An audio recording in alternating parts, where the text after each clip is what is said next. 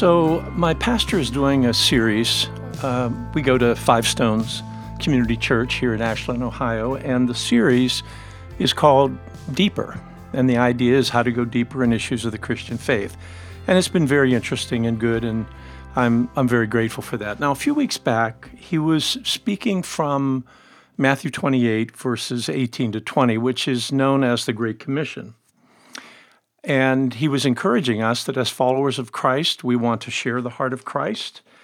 We want to be able to make disciples, other people that are willing to follow Christ, and that was an emphasis of Jesus. And Paul also, in his writings to the Corinthian church, called all followers of Jesus ambassadors, with the idea that we're here to represent Jesus and we want to share the message of the kingdom.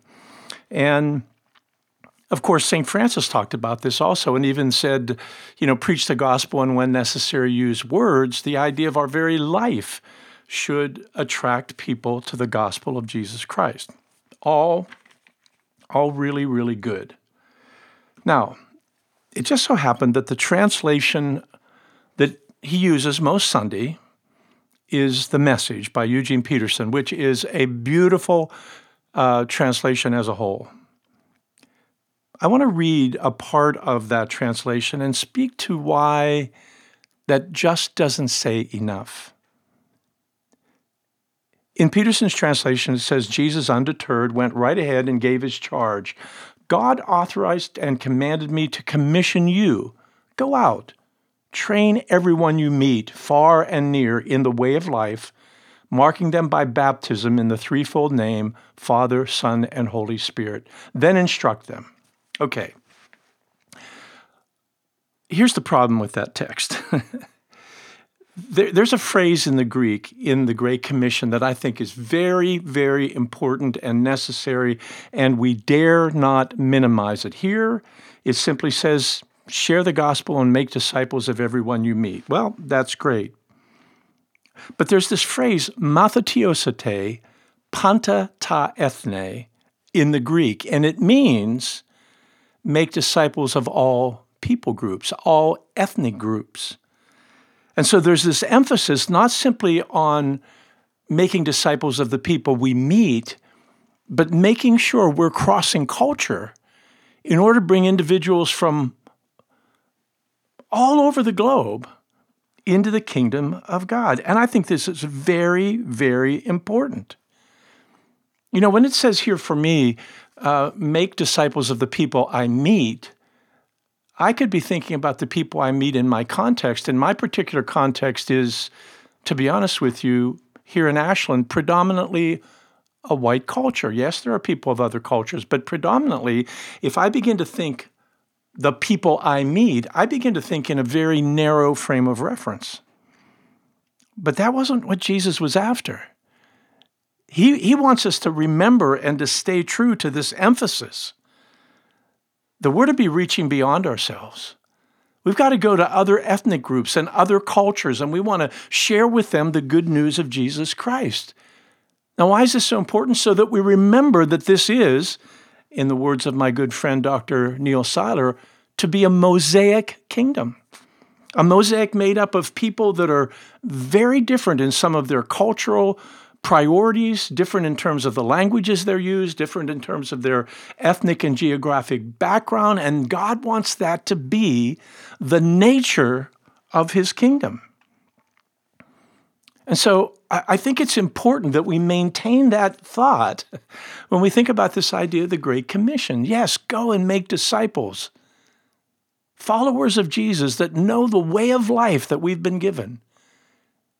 But also we are to be very intentional about going out of our way to reach beyond our own cultural context in order to share the message of Jesus. This is found in another form of the Great Commission in Acts chapter 1. When Jesus says, I want you to go to Jerusalem, Judea, Samaria, and the uttermost parts of the earth. Do you see? Start with your neighborhood, then go out into your city, then go out into your state or into your country, into your region, and keep going because God wants them all. And all of them are to be our brothers and our sisters who make up this kingdom. And to be honest with you, this is also that emphasis that we see a couple times in the book of Revelation, where John is seeing into the kingdom and he sees people made up of every tribe and every ethnic group. They didn't become amalgamated into one type of human being. But in fact, even in the heavenly kingdom, there is this value given to the idea that our cultural distinctions matter and that we want to be part of reaching out to bring people into the kingdom and intentionally recognize it has to be people that aren't necessarily always just like us. Now look, this was at the heart of the missionary movement for generations. And so many individuals felt the call to go to another country, another culture, another tribe, and they'd, if you will, integrate into that tribe and learn their language and get to learn from them and then share the way of life of Jesus. And so that was a reaching out. But here's something that has dramatically changed over the last 50 years here in the United States particularly. These cultures they've come to our doorstep. It used to be that we had to see and send missionaries to those cultures, but now these cultural groups, they come here to the United States. It's almost part of the miracle of God that they are brought right here into our country, onto our doorsteps, in part so that we can get to know them and befriend them. You begin to think of different groups in the country. Do you know that there are Chinese students in almost every major university in the United States who have come from China in order to learn here? There are individuals from a variety of African nations that likewise have come to learn at the colleges and universities here in the States. There are refugees that have come. Years ago, there were refugees, the Hmong tribe that came from Vietnam. Many Vietnamese came at the end of that war. And then we know that there are a number of people from the Middle East who have moved here into the United States and moving into other cultures. And it's created for some people this sense of, hey, we don't want you. But if we look at it from kingdom eyes, this is like a great gathering. A gathering of people who are coming, and they don't know that they're coming for more than an education and for peace and safety, but they come and give us opportunity to talk to them about this magnificent way of life, the way of following Jesus. I find that absolutely fascinating, and that we want to appreciate that and welcome that. When I was out at my son and daughter-in-law's, I noticed that there were many houses that had a little, if you will, placard that they put in their yard. And the placard was basically saying, we welcome you. And it was in English and Spanish. It was in Arabic. It was in Chinese. And the whole idea was, we are welcoming you into our neighborhood. Well, that's such an unbelievably beautiful reversal of the call of the Great Commission. You see, the call of the Great Commission includes make disciples by going. Now we can begin to make followers of Christ because they have come into our midst. And this is one of the reasons we need to be very, very careful about seeing things through the lens of merely politics. What if we saw things through the lens of God's kingdom? Saw things through the lens of God's heart? And that he brought them here for a purpose. Now, I know there's a lot of individuals that today are, if you will, trying to close things down and to say, stay out.